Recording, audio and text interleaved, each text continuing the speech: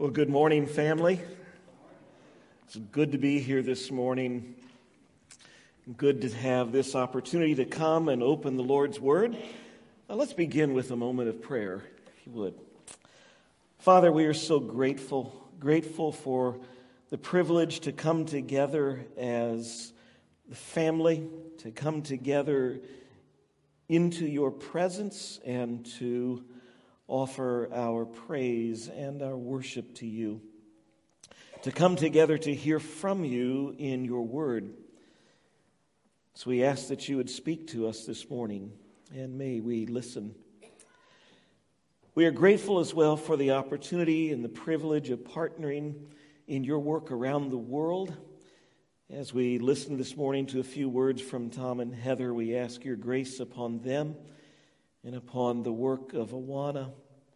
What a marvelous ministry. We pray that you would raise up the leaders that Tom mentioned they need and those who can serve, and that you'd continue to open doors as many clubs and much of the work has been shut down to this pandemic. Father, we pray that you would bring a swift end to this pandemic, that the ministry of the gospel would not be hindered, both around the world and here in our own community and in our own church.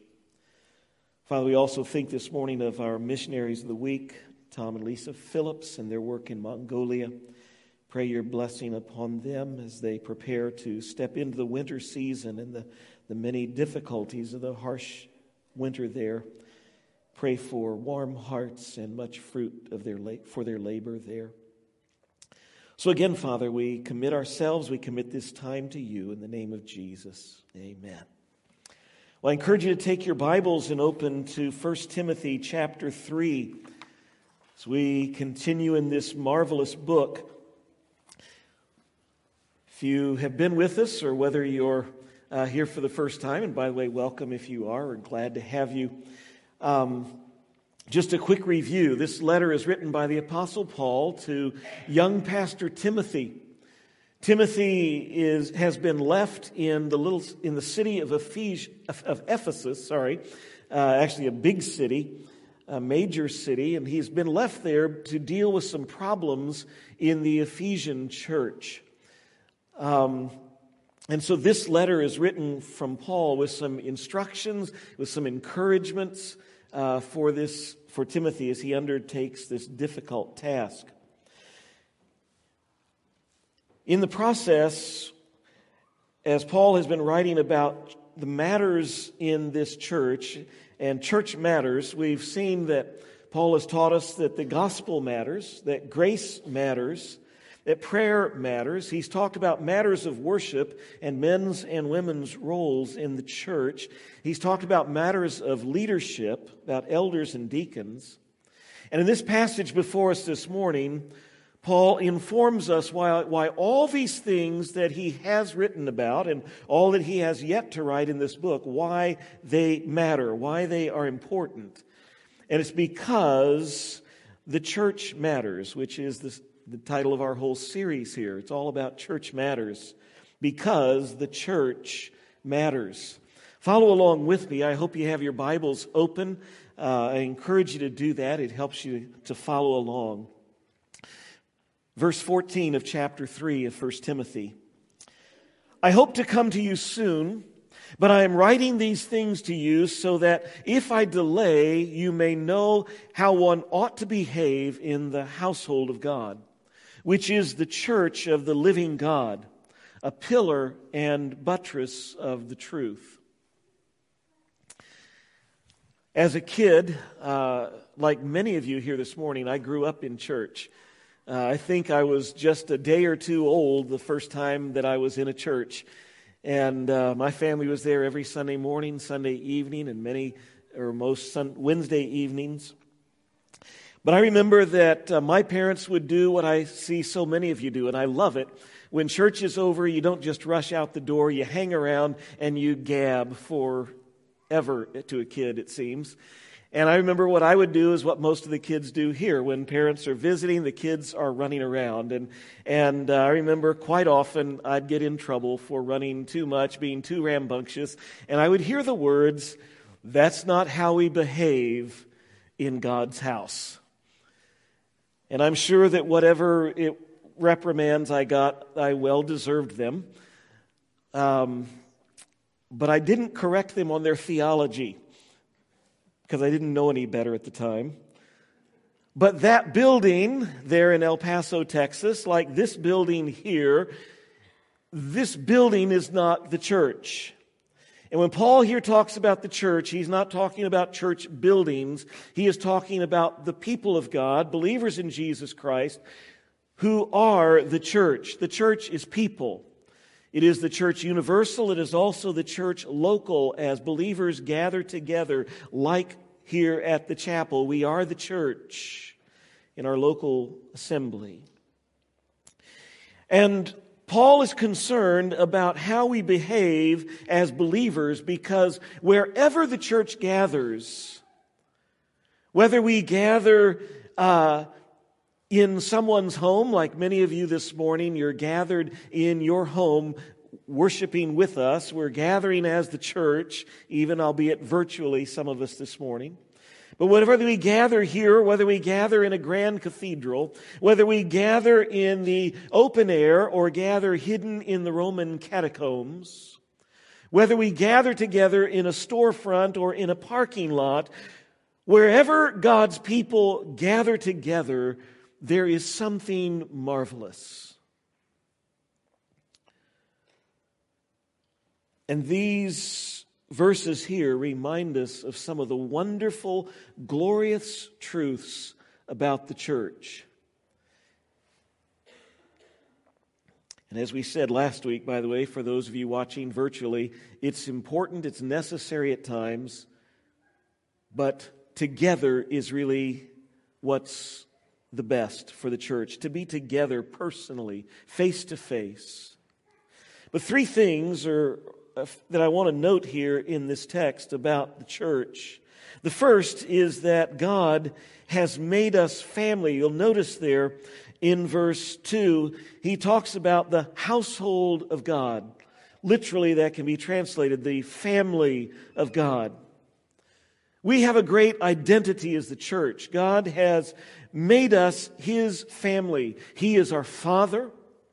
And therefore, we are His children, and therefore we are brothers and sisters of one another. That's often what we call each other, brother, sister, because we are family. That's why, by the way, we should want to be together. We should want to be together. Every Sunday, every gathering should be a family reunion. God has made us family. But secondly, this text reminds us that the living God is with us. It talks about the household of God, which is the church of the living God. Actually, it's even more emphatic in the original. It's the living God's church. It was a big deal in the Old Testament. A very big deal that God chose to dwell with His people, to live with His people. You recall when God brought the nation of Israel out of Egypt into the wilderness, that God was there with them in a pillar of cloud by day and a pillar of fire at night. And then God gave instructions to build the tabernacle. And the presence of God inhabited the tabernacle. And then later on, a few centuries later, I should say, there was the temple that was built in Jerusalem. And God put His presence there, dwelling among His people in the temple. Not that God could be contained in a building or in a tent, but God chose to manifest Himself, to demonstrate His love and His favor upon His people by physically manifesting His presence in their midst, in the tabernacle and in the temple. Today, in the age of the church, there is a reality even more marvelous, because we learn from God's Word that God doesn't now dwell near us in a tabernacle or a temple where we go to be near Him, but He dwells in us. Paul writes to the Corinthians in 1 Corinthians chapter 6, verse 19, "Or do you not know that your body is a temple of the Holy Spirit within you, whom you have from God?" God's Spirit, he says, dwells in us. It's astounding. God's Spirit lives in us individually, but there's even more because He is at work in us corporately as well. In Ephesians chapter 2, it says, "In Him, in Christ, you also are being built together into a dwelling place for God by the Spirit." The Holy Spirit dwells in us individually as believers, but God is also in the process of taking us together as believers, and He says, like living stones, He is assembling us together into a living temple in which His Spirit dwells. His Spirit dwells in us individually, but there is something unique and marvelous in the gathered church and in the universal church corporately. Together, we comprise the body of Christ. As Paul says later to the Corinthians in 1 Corinthians chapter 12, "Now you are the body of Christ, and individually members of it." The church is special and unique and marvelous because God has made us family with one another and with Him. And God lives in us. And thirdly, because God has given us a great mission. You notice he says here that we, the church, are the pillar and foundation of the truth. Now, there are those who twist this verse, misuse it, trying to say that the church is the source of truth, that it is the church which speaks with the authority of God, but that's not at all the meaning here of this text. Our authority, our source of truth, is God speaking through His Word. That, you will recall, was the great cry of the Reformation. Sola Scriptura. The church is our authority, the Scripture is our authority. Just seeing if you're paying attention. The Scripture is our authority, not the church. Not a man. It is the Word of God that is our authority.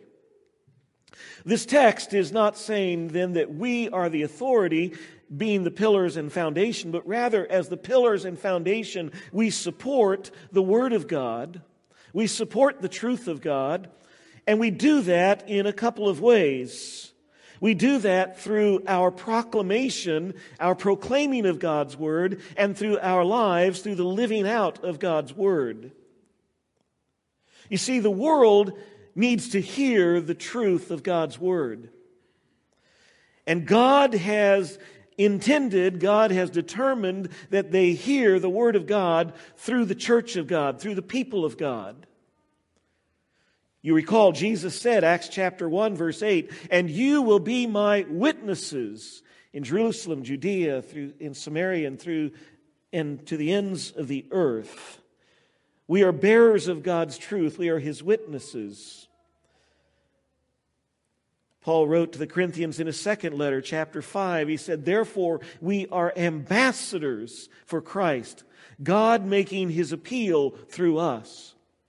God intends for the world to hear the truth of His Word, but He has tasked us as the church to be the mouthpiece. And by the church, that doesn't mean the pastor. It means us as the church. You and I are to be those who carry the truth of God's Word to a lost world. But not only that, the church is not only to hear God's truth through us, but the world is supposed to see the truth of God's Word in us. As they see Jesus in us, because we are the body of Christ. As the body of Christ, we are to live as a visible representation of Jesus Christ. The world should look at us as we live out the truth of God's Word, and they should see in us the goodness and the grace and the love of God.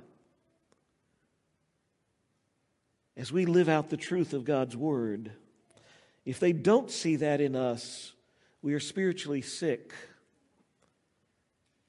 for they ought to see that. That is God's intention. That is God's calling to us as a church. He has given to us a high calling to be the pillar and the buttress, the foundation of the truth as we hold it out to a lost world.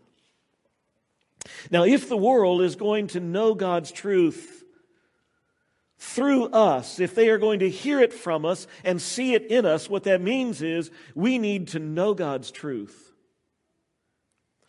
We need to know it well. It's important because truth matters. The church matters because we are the pillar and foundation of truth. And truth matters. Especially and of paramount importance is the truth about Jesus Christ. For all of the Scripture, all the Word of God really centers around Jesus Christ. The Old Testament looking forward to the coming of Christ. The New Testament looking to the fact that He has come. And He came to be our Savior, and He is coming again as King of Kings and Lord of Lords. And so Paul can't help himself here. He breaks out into these next verse to talk about the significance and the centrality about the truth of Christ. Look with me at verse 16. Great indeed, we confess, is the mystery of godliness. He was manifest in the flesh, vindicated by the Spirit, seen by angels, proclaimed among the nations, believed on in the world, taken up into glory. He says, we confess. Literally, it translates to, we say together. What he's doing here apparently is speaking a creed, a confession of faith that these early churches would say, that they knew well. Probably it was set to music. It was probably a song. May I say that there is great power in songs. Power to help us to learn and retain truth, to learn and retain the Scriptures, to learn and retain theology, doctrine, teaching. The ancient church harnessed this very well. And they used music they put the Scriptures to music. They put good theology to music so that people could learn it. Especially important in days when having written copies of the Word of God, it was scarce and many folks were illiterate. A great way to learn is through music. May I say the modern church could stand to do more of that, where we take God's Word and put it to heart through music, and good theology and put it to heart through music. I appreciate that in recent years, more modern folks have become hymn writers and putting good theology to music. I appreciate Brother Rob, who takes great care to not just sing a lot of fluff, but to get to take hymns ancient like A Mighty Fortress Is Our God, and hymns modern like we sang at the beginning, the name of which I can't remember at the moment, but great theology in those songs. It's good. That was all free. That's what happens when you get a musician preaching. Sorry, I like to talk about the wonder of music. This was likely a song. We don't have the music, but all the indications in this is that it was poetry at least, and probably a song. And in it, there are 6 marvelous truths about Jesus encapsulated in a few words, so that when folks would take it home, they could remember and go through, what do we know about Jesus? Because at the heart of truth the truth that matters. It's all about Jesus. Great is the mystery of godliness, by the way, it says. A mystery in the New Testament means something that was unknown, but now has been revealed. And the great mystery of godliness, you don't need to go out and buy a book to learn the mystery of godliness, because he lays it out for us right here in 6 lines. And it's all about not what, it's all about who, it's all about Jesus. Because notice, the mystery, great is the mystery of godliness, and the next word, He. It's talking about Jesus. He was manifested in the flesh, talking about the incarnation of Jesus. The eternal Creator God became one of us.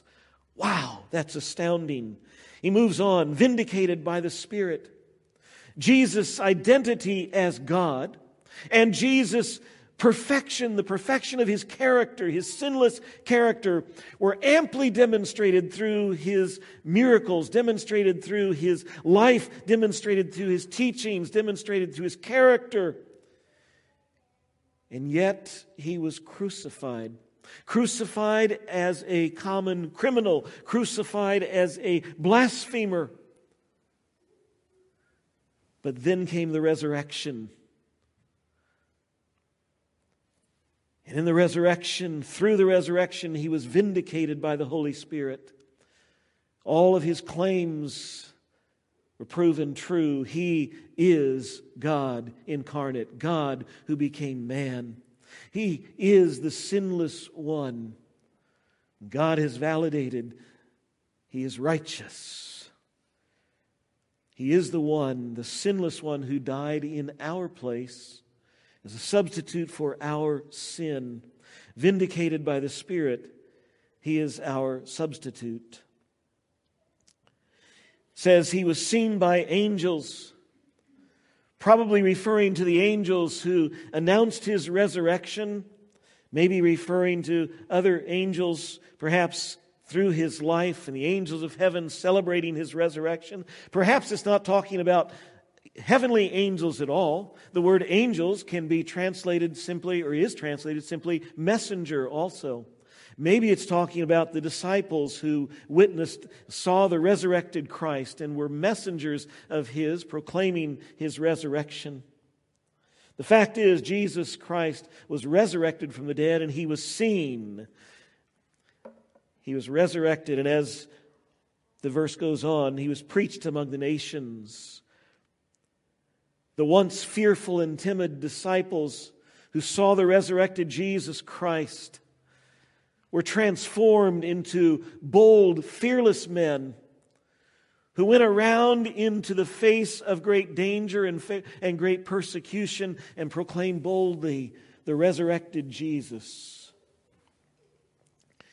All of them except John dying as martyrs because they refused to quit speaking of the resurrected Jesus. Because of their testimony, Jesus was believed on in the world. Many came to faith in Christ and were saved. Thousands in the early days of the church, just the first weeks of the church. Thousands upon thousands spread from there throughout the then known world, and then through the centuries down to us, millions of people who have put their faith in Jesus Christ.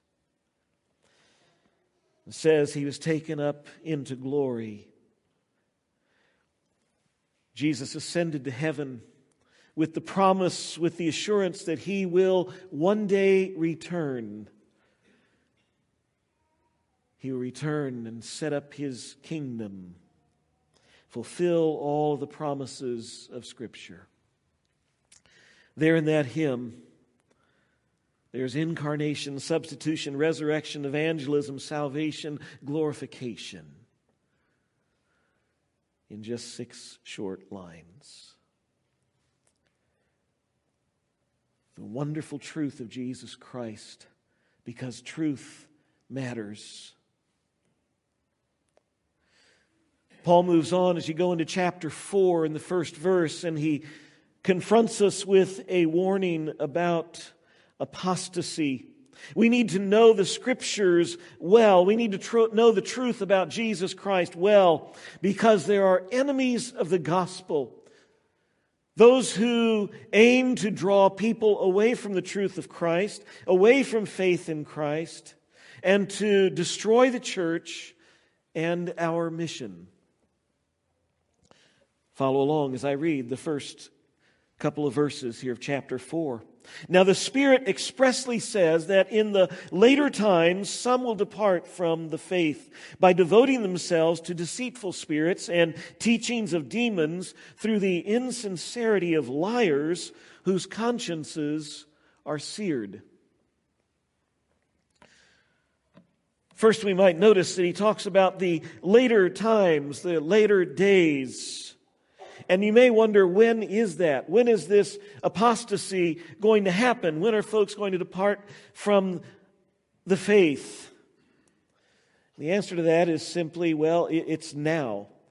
The Apostle John writes in his little letter, 1 John 2, he says, "Children, it is the last hour." In Bible terminology, the last times, the last days, the last hours, it began with Jesus coming to earth. We see that over in 1 Peter's first letter, chapter 1, verse 20. He, Jesus, was foreknown before the foundation of the world, but was made manifest in the last times for the sake of you. Hebrews 1 says similarly that, but in these last days, He, that's God, has spoken to us through His Son. When are the last days? They began when Jesus came to earth with His first coming, and it stretches until He comes again. Till He comes as King of Kings and Lord of Lords. These are the last days. So when does this apostasy, this departing from the faith, happen?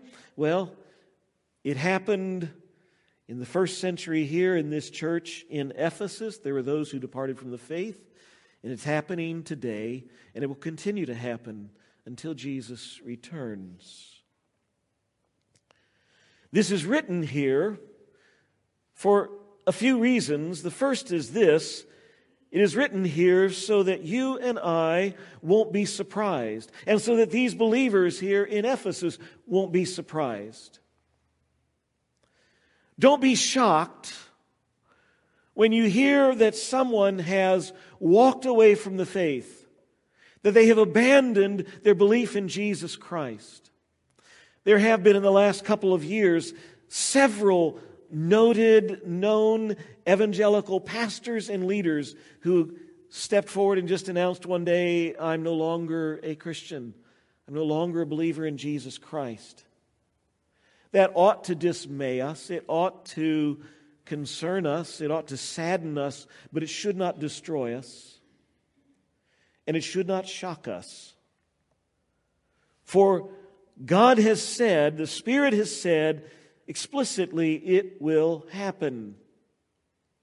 We can read from the words of Jesus through the words of the apostles that it's going to happen. Don't be surprised. Verse 2 says that when folks depart from the faith, the vehicle of that will be deceivers. Men who are clever liars, he says. Men whose consciences have been seared. Literally, the word there is cauterized. Con men who deliberately steer people away from the truth, and yet the verse also tells us that there's something larger, even more evil behind them. Their lies, their false teachings, it says, come from evil spirits, from demons.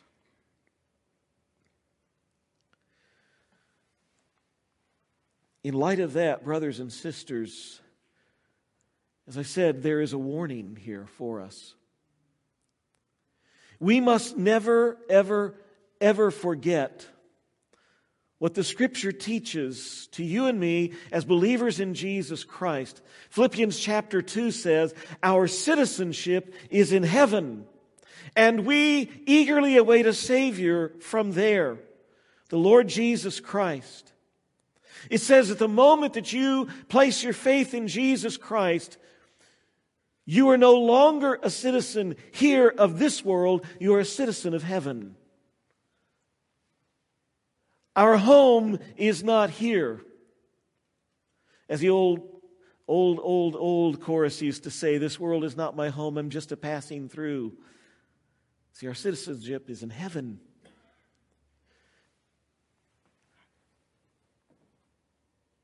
Our Savior, our King, is in heaven. One day He's going to return to earth to establish His kingdom. But in the meantime, what the Scripture tells us is that we are in enemy territory. Ephesians chapter 6 reminds us that we are in a spiritual battle. That it says, we do not wrestle against flesh and blood, but against the rulers, against the authorities, against the powers, not of this physical world, but of this dark world, against the spiritual forces of evil in the heavenly realms. We are in a spiritual battle, but it's not against people. We have an enemy that is supernatural. Satan and his demonic forces are against us. And the word of the Scripture says that our prime purpose in this life is not to dig deep roots into this world and get comfy, because it's not our home.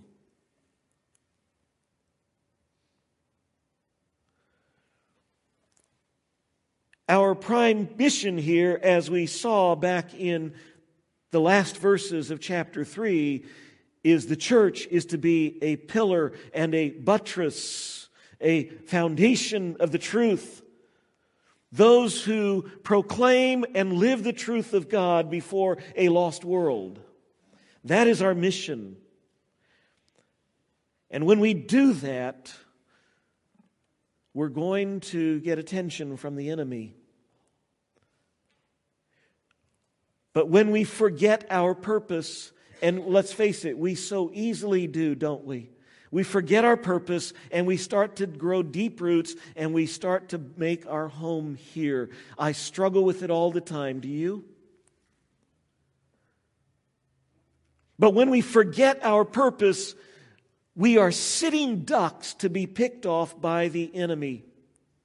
Just like as we were reading earlier in our scripture reading from 2 Timothy, where it said, if you recall, no soldier gets entangled with the affairs of civilian life. It would be foolish for a soldier out in the midst of the battlefield to just take a step away from the battle and walk over and try to find somebody who will sell him a deed to some property over here so he can just build a little house over here in the middle of the battle. Who does that? And yet that's the warning here. Let's not get sidetracked.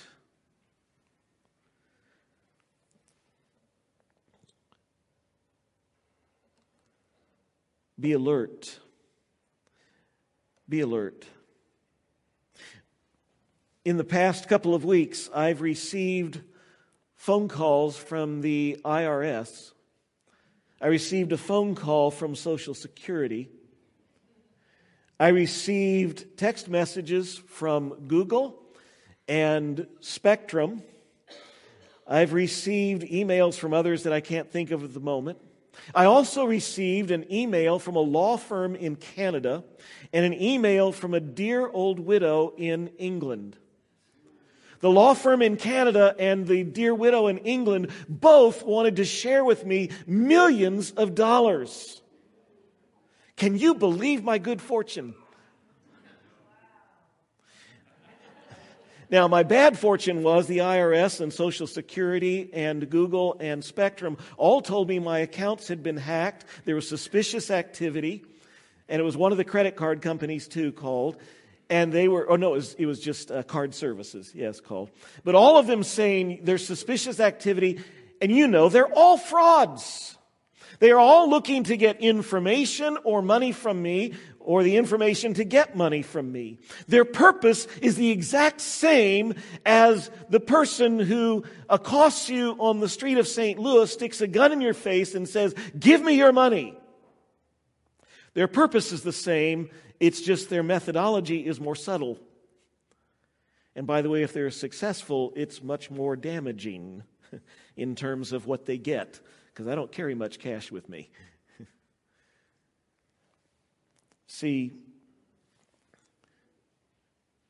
the warning of this apostasy here is to make us alert, because we tend to think that doctrines of demons and of evil spirits, that's going to be just really obvious, blatant, satanic stuff. It's going to be like, just absolute hatred and vitriol, and it's going to be just evil living, and it's going to be all this kind of stuff that we just go, "Whoa, that's like satanic. Stay away from that." But if we notice, when he says that some have departed the faith because they have gone after this false teaching, notice what has drawn them away by these false teachers. Look at verse 3. Who forbid marriage and require abstinence from foods. The false teaching is packaged in super devout religion. Really so sincere and so spiritual. You see, Satan sometimes comes like the crook with the gun in blatant stuff, and some people are attracted to that. But most often, he comes as the con man, disguised, as Scripture says, his servants as angels of light. And here it's coming pretending to be so super spiritual. And we read this and we think, what's the big deal? This is all the stir. All this stir right here is about this. People who are forbidding marriage and abstaining from some food. That's all this? Doesn't Paul himself, over in 1 Corinthians 7, doesn't Paul himself talk about some of the value of living single? And espouse singleness. And I recall that the Apostle Paul, Acts chapter 14, he and Barnabas prayed and fasted. They abstained from food. So what's the big deal here? The problem here is not you choosing singleness so that you can have more time to serve God, or you choosing to skip some meals so that you can focus more time and energy and thought into prayer. The problem here is legalism. This passage gives us 3 reasons why it is such a big deal, why it is so wrong. Let's just read these verses again. Verse 3. Actually, I haven't read most of it. I just started verse 3 a moment ago. Who, these false teachers, these doctrines of demons, they forbid marriage and require abstinence from foods that God created to be received with thanksgiving by those who believe and know the truth. For everything created by God is good, and nothing is to be rejected if it is received with thanksgiving, for it is made holy by the word of God and prayer. 3 reasons why these teachings are demonic and dangerous and so wrong. The first is that simply they are contrary to God's word. You can see it right here in the text. Notice he says these deceivers are setting requirements. They are speaking where God has not spoken, and or they are contradicting they're contradicting God by forbidding what God has created as good. Interesting. And you will often see this with false teachers. They have a higher standard than God does. Not really, but sometimes it looks that way. Because they come off so spiritual and they go beyond what God requires. They start speaking for God. Yeah, God has said, don't do this, don't do this, don't do this. And I say, don't do this, this. Yes, God says, do this, but you must also do this and this and this. Dangerous. They start speaking in God's place. The first clue that these are false teachers is that they don't line up with God's Word. They speak where God has not spoken, or they contradict what God has said. Note in verse 3, it says that those who know and believe the truth, it is those folks who are able to receive marriage and receive foods as blessings from God's hands. It says that God created these to be received with thanksgiving by those who believe and know the truth. See, similarly, down in verse 4, it says that the Word of God makes these gifts of marriage and foods, makes them holy. For these gifts are made holy by the Word of God. You see, it is God's Word that informs us of what is good and what is wrong. It's God's words that informs us that, not the church, not a leader, not a man. It is God's Word. False teachers speak where God has not spoken and require things that God has not required, and they contradict what God has said. God, this text tells us, created both food and marriage. It takes us right back to Genesis chapter 1 and chapter 2. You recall what God said at the end of day 6 of creation, after He had finished creating man and woman? He had finished marriage and food, and He says, it is very good. That's Paul's first point here. His second point about these false teachers and why this teaching is so bad is that it's contrary to God's purpose. I note in both verse 3 and verse 4 that God created these good gifts for you and me as believers to receive with thanksgiving. Did you notice that verse? That word, it comes up twice, with thanksgiving. Verse 5 also says that these gifts are made holy by the Word of God, and it uses that word prayer. And the prayer, I think, is as you receive these gifts, as you enjoy these gifts, you respond with prayer. And prayer of what? Prayer of, as we'd already said twice, thanksgiving. God's intention for these gifts, for these good gifts that He gave, are that they are given for our benefit, for our enjoyment.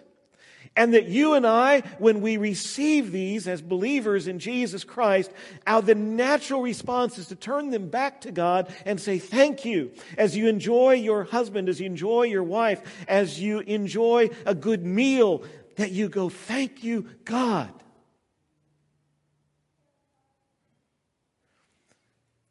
When these false teachers prohibit what God has given as good, it robs not only us of enjoyment, it robs God of glory. This is evil, is his point. Thirdly, and perhaps most importantly, this false teaching of legalism is dangerous and deadly because it is contrary to the gospel.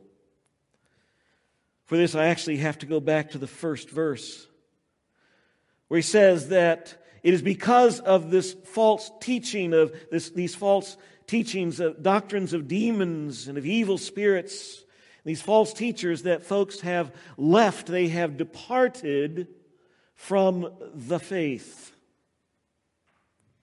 They have walked away from faith in Jesus, and they have turned instead, as legalism does, it turns us from faith in Christ to faith in ourselves. Because what it says is, I believe that I can be good enough, I can do good enough, I can do something that will earn merit, that will earn standing, that will earn favor and salvation with God. That is one of the oldest lies of Satan. It is the lie at the heart of every religion of man. It is a deadly lie, and that's why Satan loves it. Satan loves it when he can get people doing spiritual stuff, thinking that somehow they are earning God's favor, when he can get them being religious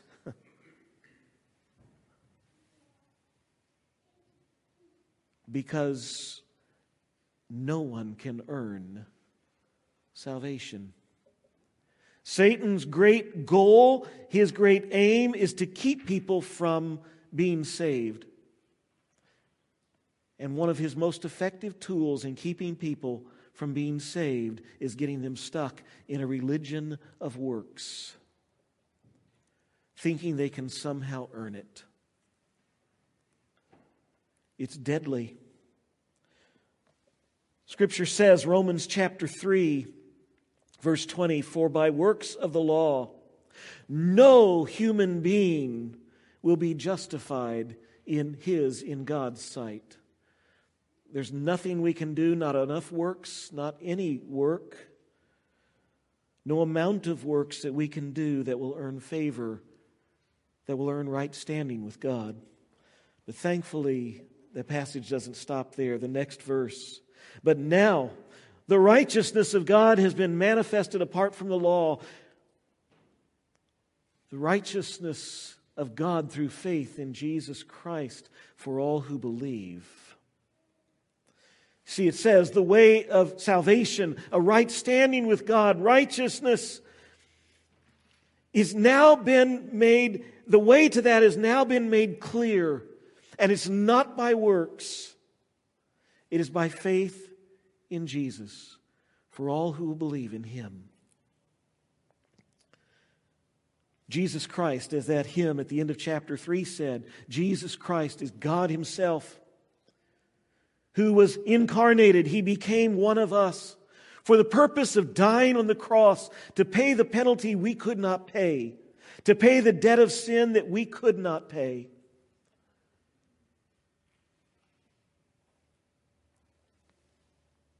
He was validated by His resurrection. Proof of that was the resurrection. And Jesus ascended to heaven, and He's going to return one day. Millions of people since have put their faith and trust in Jesus Christ and found exactly what God says He gives. He gives forgiveness. He gives grace. He gives a new, transformed life and eternal life forevermore. Millions have believed in Jesus since then. The question is, have you put your faith in Jesus Christ? If you have not, that is His invitation, His plea with you this morning. Trust Jesus as your Savior.